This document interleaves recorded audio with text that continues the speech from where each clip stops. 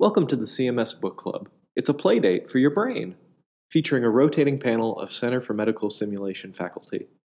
This week, we're talking about Essentialism, The Disciplined Pursuit of Less by Greg McKeown. With us today are Janice Palaganis, Vic Brazel, Walter Epic, Laura Rock, Damian Shield, Jeff Cooper, Grace Ng, Kate Morse, and Robert Simon. Enjoy!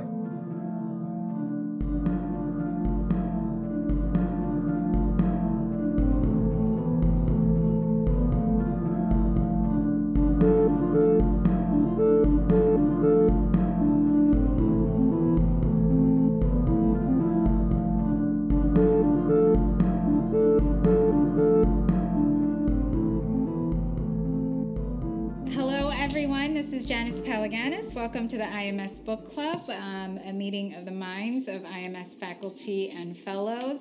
I like to think of it as a brain play date for us, where we're able to take a break from our normal activities and get at some brain play focused on something that we chose to read. So this episode, we are looking to focus on Essentialism, the Disciplined Pursuit of Less by Greg McKeown. And we've asked the great Victoria Brazel to lead us in the discussion today as the nominator of this book. Just to give a kind of brief précis, this is a book written for a popular audience of anyone in the general public, not particularly for anyone medical or educational.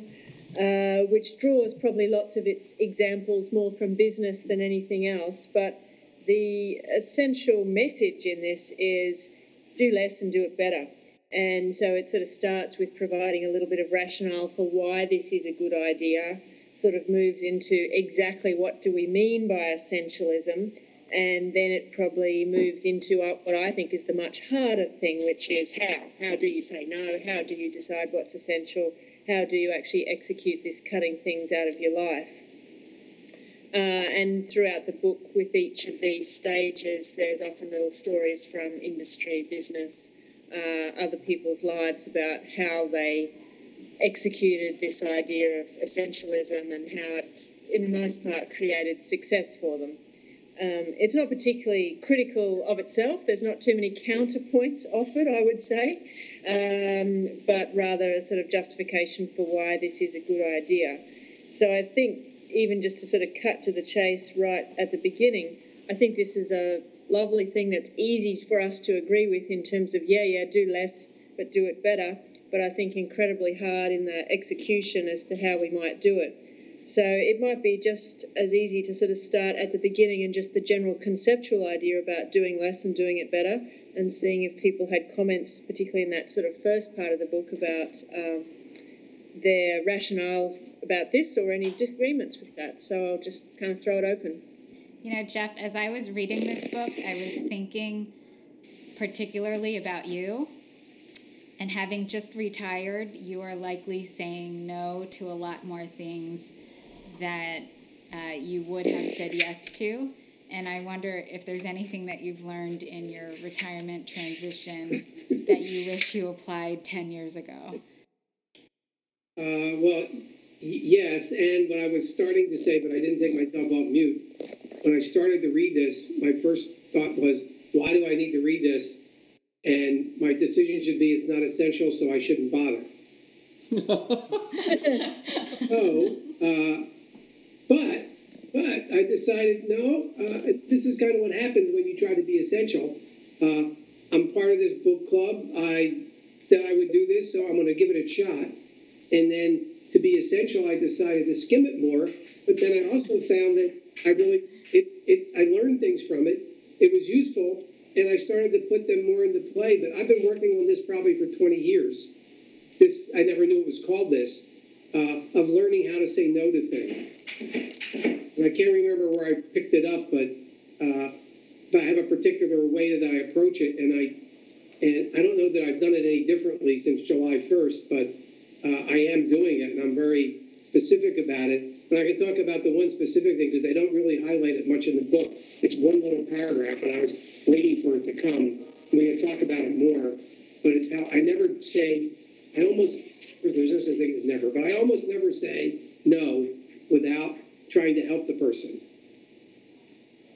And so we can talk about that more, because I think that's the way to approach the no, is to just, you don't just drop it, because I don't agree with the premise about how people are all going to be happy if you always say no to them. I didn't buy that.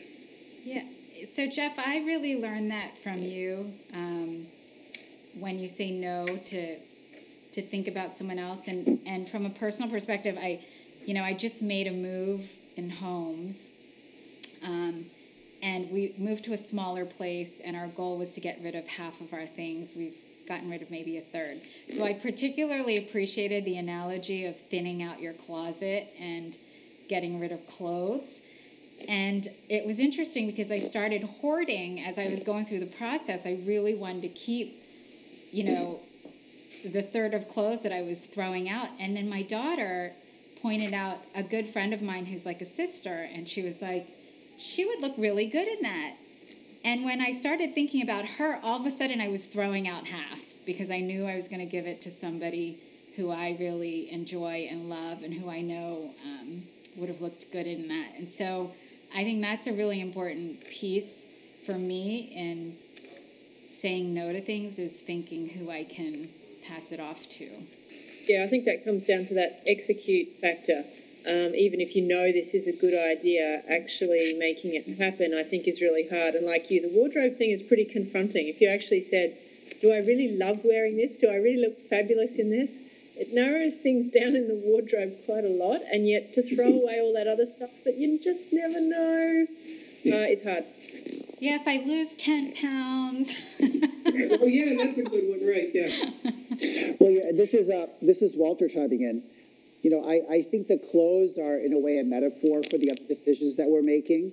And as I look at the summary of the book and the notion of having to make choices, having to discern what's important, what sort of things you want to prioritize, it sort of really resonates in many ways. And I think the clothing is a neat analogy.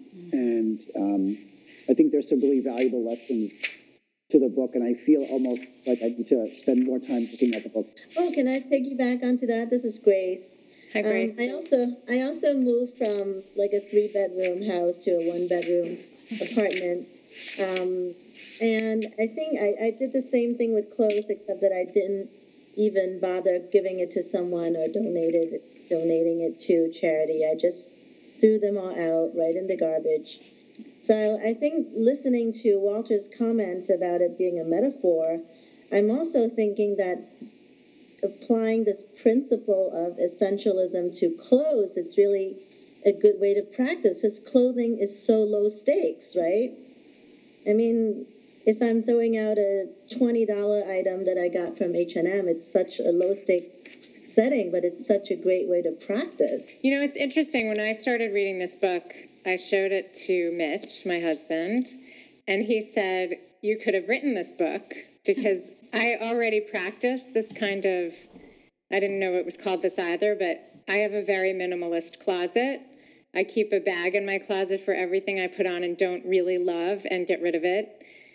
And I already learned, I made Just Say No my mantra for the year 3 years ago, and I decided to stop teaching how to read an X-ray to first-year med students, and I don't do the physical exam, and I'm no longer a room parent for my kids' classroom, and I made this big effort to try to not do the non-essential, but I feel like I'm at a point where I can't, everything left seems essential, and maybe it's the parenting and working balance that I'm struggling with, but I feel like I'm not feeling balanced, but I've already eliminated so much.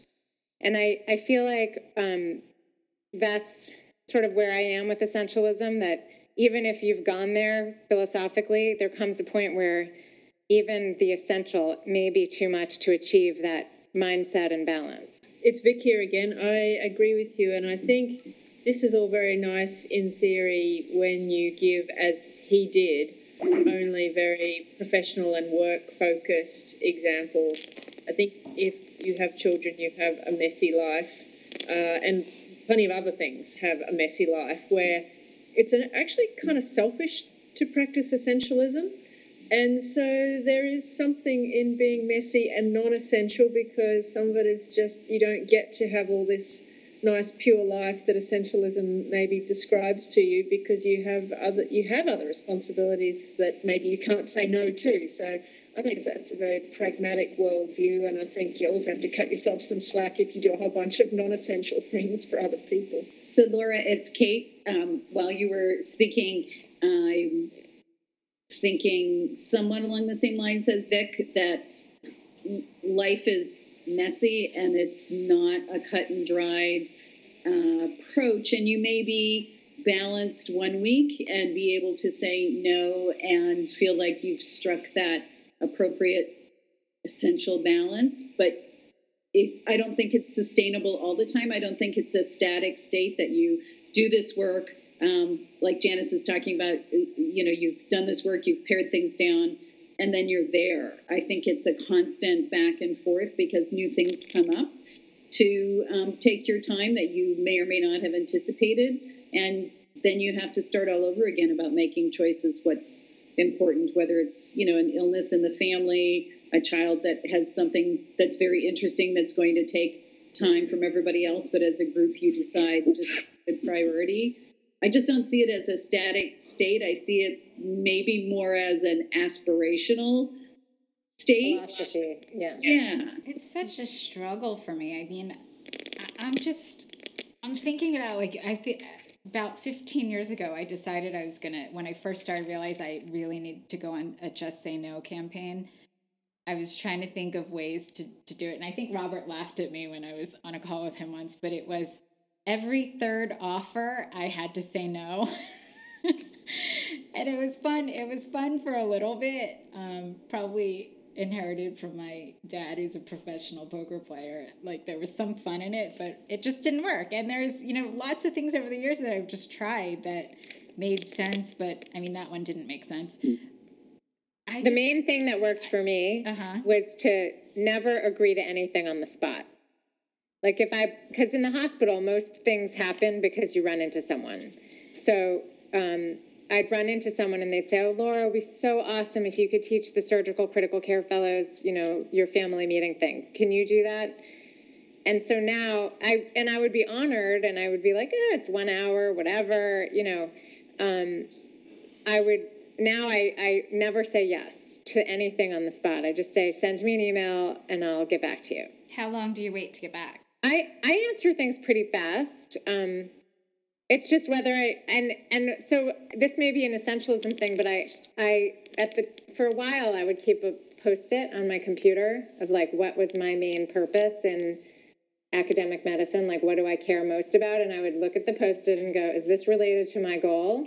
If not, say no. But sometimes, as Vic was saying, you do have to help people out, and if not, you're just kind of people won't help you when you need help, and so it's not perfect, but I got to the point where, yes, I know that probably my division chief is pissed that I no longer teach pulmonary pathophysiology at the med school, and I no longer teach all kinds of things, but that's what I've done.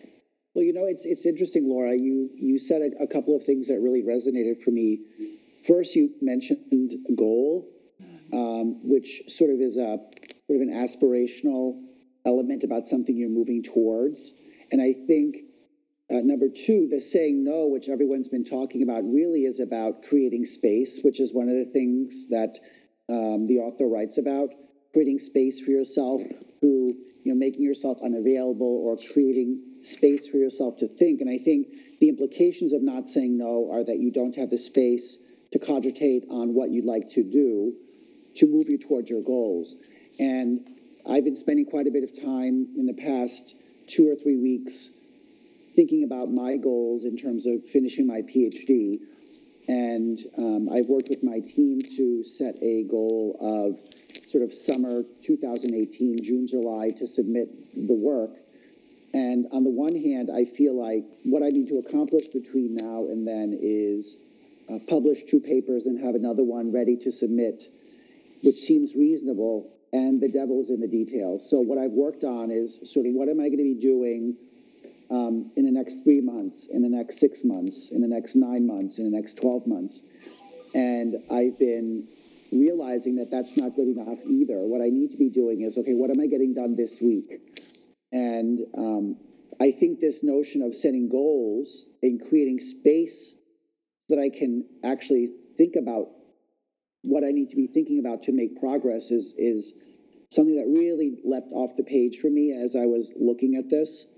And I'm wondering how people see that, or what sort of experiences people have had with goal setting and creating space to do the thinking you need to move forward. One thing that I learned at some kind of time management talk I went to last year, a couple years ago, was when you make a to-do list, instead of just having like this sort of general to-do, like publish paper, it would include like the first action item that you have to do to start the process. You know, when you think about your actions that you need to take as opposed to a general concept of a to-do list, maybe it helps you to be more focused or more aware of what it takes to be productive in that way. I mean, I would agree 100% with what you're saying. It's actually making the goals be so granular that it's very small successes that are adding up, rather than thinking, okay, I need to write a paper. It's I need to do this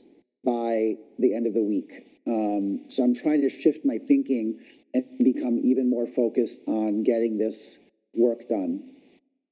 Well, one thing I really liked that he mentions in the book is developing triggers to get you to do that first action. So, I mean, the example he says is putting his journal somewhere, I think close to his phone or his nightstand or whatever, so that he remembers to journal every night. So for me, it's like, you know, not just having that thing on my to-do list, but having a reminder that's visual in my daily whereabouts and habits that'll really trigger me to say, hey, you need to do this first step. Yeah, that to me is about getting things done, which is certainly also important. And actually, as Dan Sadawi-Kanefka at MGH has published that whole trigger, a piece about that trigger technique. It gets you to do things by, when you're on your goal sheet, to be thinking of the trigger to remind you to do it. And he did it with getting residents to read X number of papers, and he showed a substantial improvement in people doing things that they generally don't have time to do by setting up this trigger method that's like what you're talking about. So there is a psychological and there's some empirical evidence that actually makes a difference in getting you to do things that you don't think you have time to do. This is Damien. Hearing the conversation, I had a couple of thoughts of things that I've been doing. So Laura and Walter were talking about to-dos, and I am a big list maker. I love making a to-do list. But then I read one of those funny LinkedIn things that said most effective people, they don't make to-do lists, they schedule the item. And that has been really helpful for me because I will only say yes, or putting something on a to-do list is like saying yes to yourself. So either way, if I'm thinking of something I want to accomplish, or somebody asks me to do something, I go to my calendar and I schedule it, because that creates the space to accomplish the task. And if there's no time to accomplish it, then I know I have to say no. Of course, things come up, so then just moving the item from the scheduled day to another time has been much better for me, because if I keep it on the to-do list, it just keeps on moving around the to-do list, putting it at a different time. So that combines some of the ideas, and thought I would bring that back from my experience. Yeah, I think that's nice, Damien. It's Vic here. And I think this was very similar to another, actually even lighter read, a book called Deep Work by a guy called Cal Newport, which is very similar. Just sort of saying to do deep work, you have to, as he calls it, drain the shallows and get rid of everything else. But he certainly talks about this idea of scheduling rather than having a list of goals as a way of making it really practical. Because for me, conceptually, this comes down to honesty that we can't have with ourselves when we say yes, because we think, The conference is next October. Of course I'll have time then. And so we're completely unrealistic about our assessment of our time in the future. We think it's this massive pool of free time that we have when we say yes. And yet if we're a little bit more rigorous about it, we know that when it comes October 2017, we're going to be flat out with all the usual stuff we've got. And we're going, why on earth did I say yes to that? So I think you're right. It's about somehow having the honesty to realise that when you say yes, there will be a price. And I think that comes back to Laura's thought. There's nothing wrong with saying yes for all the good motivational reasons. It's just it's very hard for us to be honest about what we're saying no to as a result. Because we just think, well, I can still fit that in. It will just go in somewhere that I don't know yet. Whereas I think the scheduling is one way of trying to make ourselves a bit more honest about that. I think one thing that I've learned in my move as well that I realized leads to a lot of my failure around essentialism is so during my move I found a set of wedding candles, and in the Filipino tradition that's actually very important, the wedding candles, and I kept it and I was thinking, should I throw it out? So I asked my daughter and she says keep it, and then my mother says keep it, and my daughter looks at me and she goes, Mom, you're asking two hoarders. And I really learned about, I'm realizing I purposely ask people that tell me what I want to hear, that say, yes, you should do it. You're going to have time. It's really important to you. It's essential. And Jeff, this is why I miss you so dearly here, because I think when I used to go through everything that I did with you, you really would get to the heart of what my focus was and not go into that non-essentialism. So it's really who you ask as well. So have you heard of this, speaking of cleaning your closets, have you heard of the condo book? No. Has anyone heard of this? It's like, Yeah, I didn't read it. So it's been on the best-selling book list for, I don't know, months and months, and it's written by this woman named Marie Kondo, who's a professional organizer in Japan. She doesn't speak English, but she's become famous all over the world, and condo has become a verb, condoing, it's a short book that's all about organization, physical, organization in your house. And I saw it at a friend's house, and I started reading it and took it home. And basically, I was just hoping to sort of condo my husband, because as I said, I'm already a real minimalist, and I don't keep things, and I'm constantly purging. And You're going to toss him out. And he has his beer can collection from from college, and he's moved shit so many times. But one thing that she said that I actually think was kind of helpful is when you are considering whether, her whole trigger is, does this bring me joy? Does this shirt bring me joy? Does this candle bring me joy? If it brings me joy, I keep it. And if it doesn't truly bring me joy, if I have to ask someone whether I want to keep it or not, that's a don't keep. Oh, that's so good. But the thing is that I think was really helpful is when you are holding something and asking yourself whether it brings you joy, and you decide to discard it, you don't discard it because it's not valuable or that you don't like it. It's because its value to you has already occurred. So you can appreciate it and sort of thank it for giving you what it gave you in your life, and then either give it away or throw it out.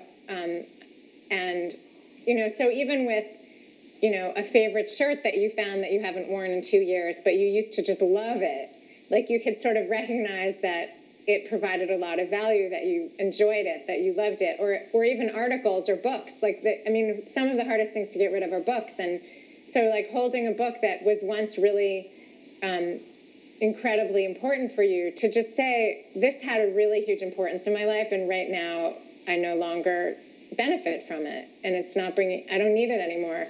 To sort of acknowledge that.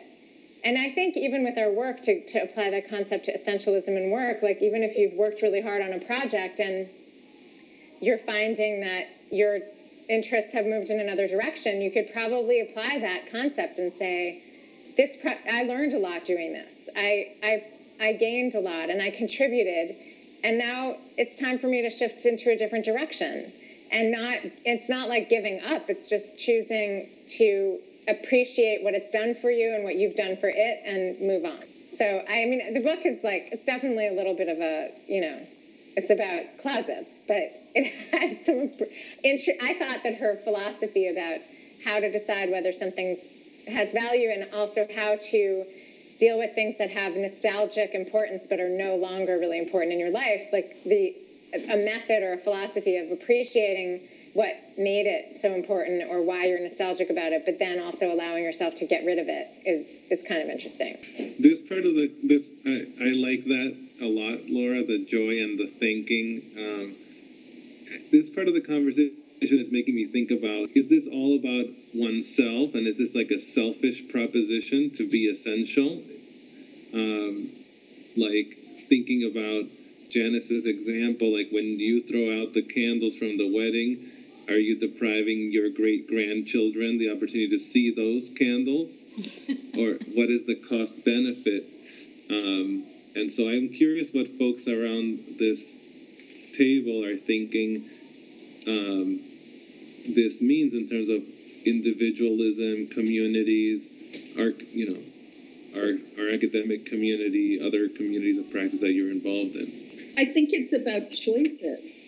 Sorry, Laura, I saw you take a deep breath there. You were about to speak. I cut you off. You're choosing to keep thing A and therefore get rid of thing B, or you're choosing to write this paper but not do this presentation. To me, that was something that I found valuable out of this book, was the idea that you're choosing to say yes to something means you're choosing to say no to something else. But there's not necessarily a value attached to that, perhaps to you individually. Or you may choose to say yes to something because it's helping someone that you're deeply grateful for, or someone who's helped you in the past, and that makes it more important than saying yes to something that would only further your own career. So I think it's about, for me, it's about making and being clear and, as Vic said, honest about why am I saying yes, or why am I holding on to this? What happens if I do it? What happens if I don't do it? I think the critical thing about this book and about the topic in general is metacognition and stopping and thinking. It sounds like most people on this call are already doing that. And then there's this question of technique for doing it. And then one I alluded to at the beginning is something I've really worked on to balance both, is when somebody asks me to do something, if it was mentioned earlier, Laura said, my first reaction is never accept now. Same thing, because ask them to write the email. Half the time they'll forget and they won't write it. And if they do write the email, then I have time to think about it. But I just really think hard about saying no. It's like my default is, why should I say yes? But then I always, like somebody asked me to do a review for an article, I really have to think hard, why do I want to do this? But I always give them suggestions for other people to ask to do it. And I try to think of, I don't try to dump it on those people. And it takes a little bit of work. But I just feel like saying no to people all the time. Again, that's not what this guy says in the book, that people will respect you for it. They'll, I don't know, he says love you for it. But I don't think that's not my experience. When people just react no. If you give a reason, and he says, yeah, give a reason, but the way he gives the reasons did not resonate with me as working most of the time. But if you really try to help them solve their problem without them using you to solve the problem, then you take care of them. And that doesn't take anywhere near as much work as being the one who solves it. You're doing the work to solve it. So I read this synopsis in as I read it, and as I'm listening to the conversation, it's all about an area where we make choices, and there's just a lot of things where we don't make choices. Like we might make a large choice in terms of, well, I want this job, or I'll do that project. Then once you decide that, then there's a raft of things that come with it. And so, I'm thinking about the graphic that I saw where, we're able to invest ourselves in something in a parsimonious, efficient way, and then all the garbage goes away, and that ring is very small. But boy, there's a lot of stuff like, okay, so just today, Kate got assigned putting together a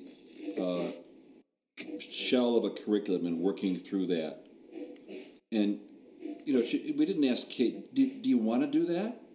Because Kate, that's got to get done. So, Kate, she can't say no, or we could negotiate around it, but there's things that we all have to do. Like Janice has to throw out stuff. It's not like there's a decision that, gee, I should just start to throw stuff out. She had to throw stuff out. And Jeff, so I think, so Jeff, so I've worked with Jeff for a long time, and it's like, in my mind, Jeff says yes, yes, yes, yes, yes, yes, yes, to the point where Jeff would walk around with 2 cell phones, and it would be connected. You could text him, you could email him, and he'd get back to you within 3 minutes, like for years. And Jeff has an approach to emails. If people are asking him to do something, I remember that. I'm impressed that he could do this. Really, he does that task. Then he doesn't say, "Oh, I'll do this later. I'm going to get this done. Get this done. Get this done." And so, I guess my point is that there's lots of things that come at you that you have to deal with. This is true, except to take your example, Robert, I think it comes back to, and I think it links nicely to Damien's question about, is it selfish? I think it's not selfish if you say no to something because you can't do a good job of it. And the ultimate premise, I think, is if you say yes to too many things, you won't do a good job of them. So if I were Kate's boss, I think it would be her responsibility to say to me, no, I'm not going to do that new curriculum because I can't do a good job of it because I have these other things. So I think you're right. Of course we've all got stuff we have to do.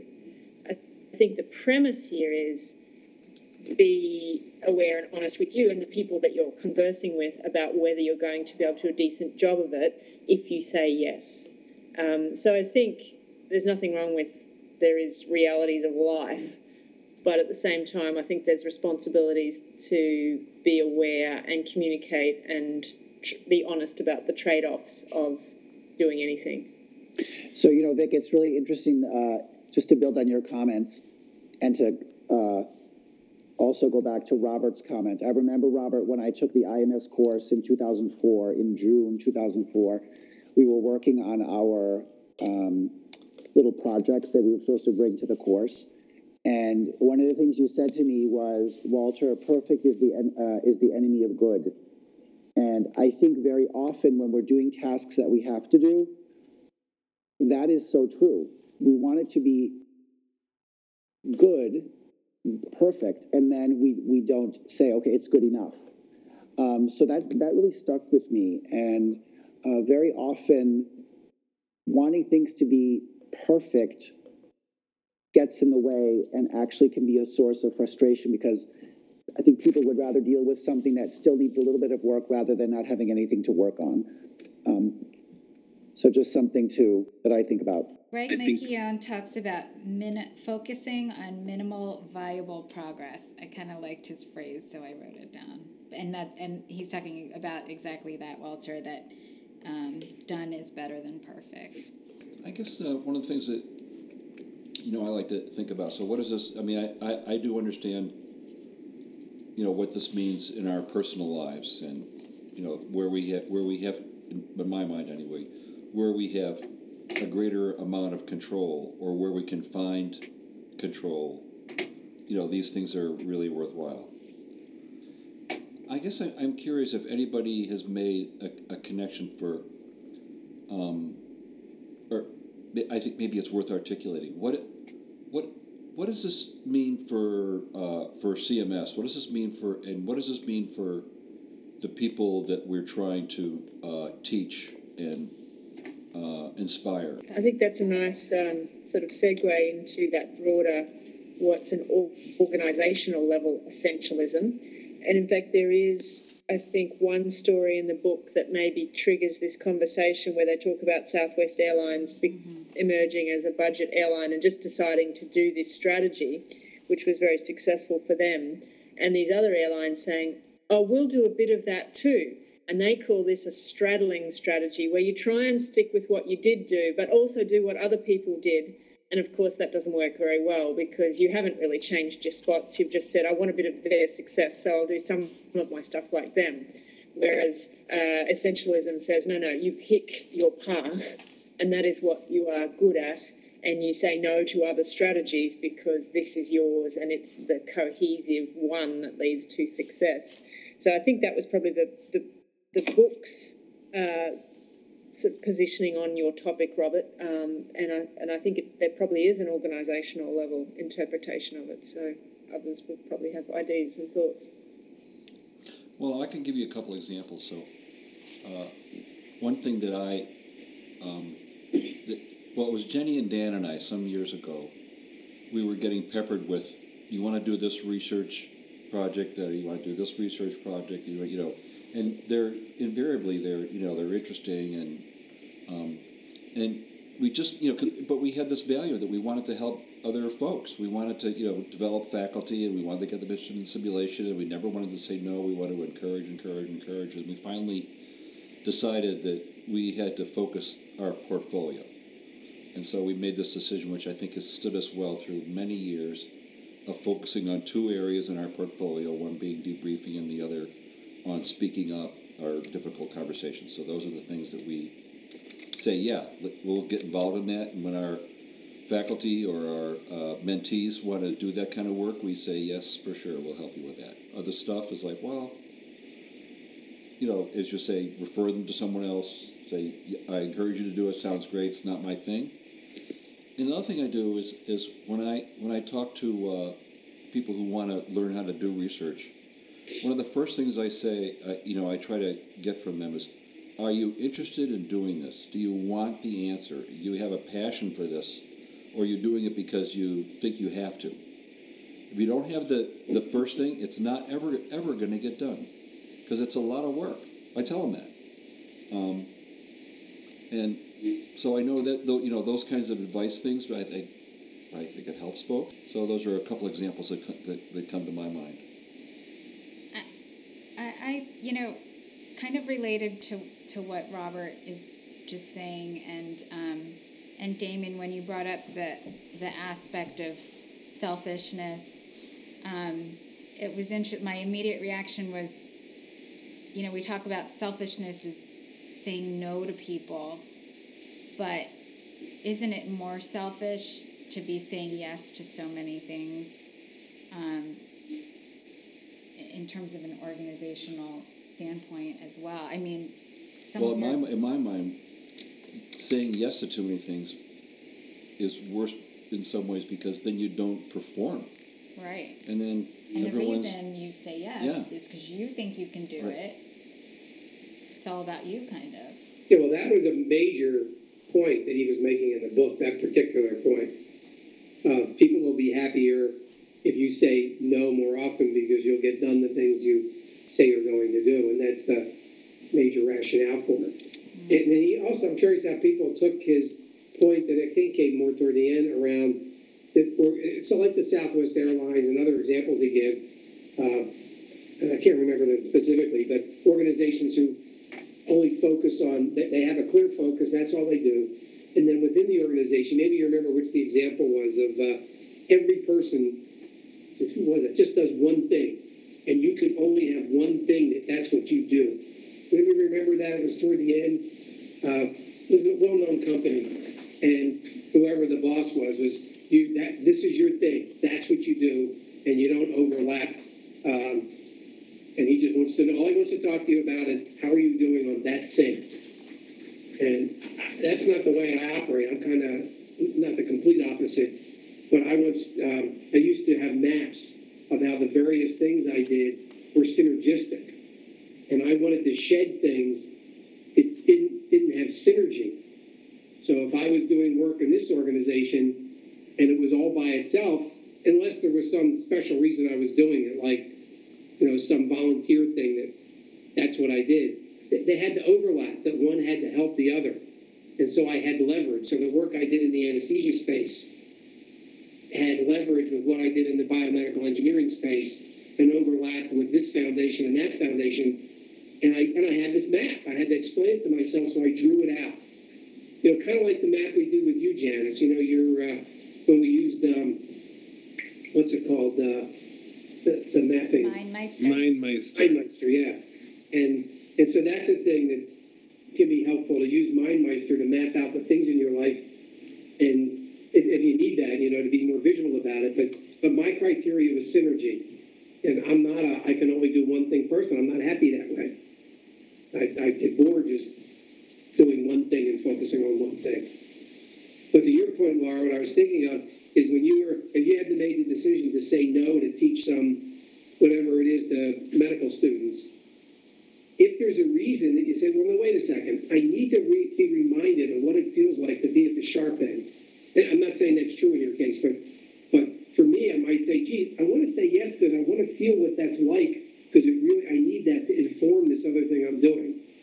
Now, it can be a rationalization. You got to be careful. But that's the way I'm deliberate about it, is to have the things all feed on each other.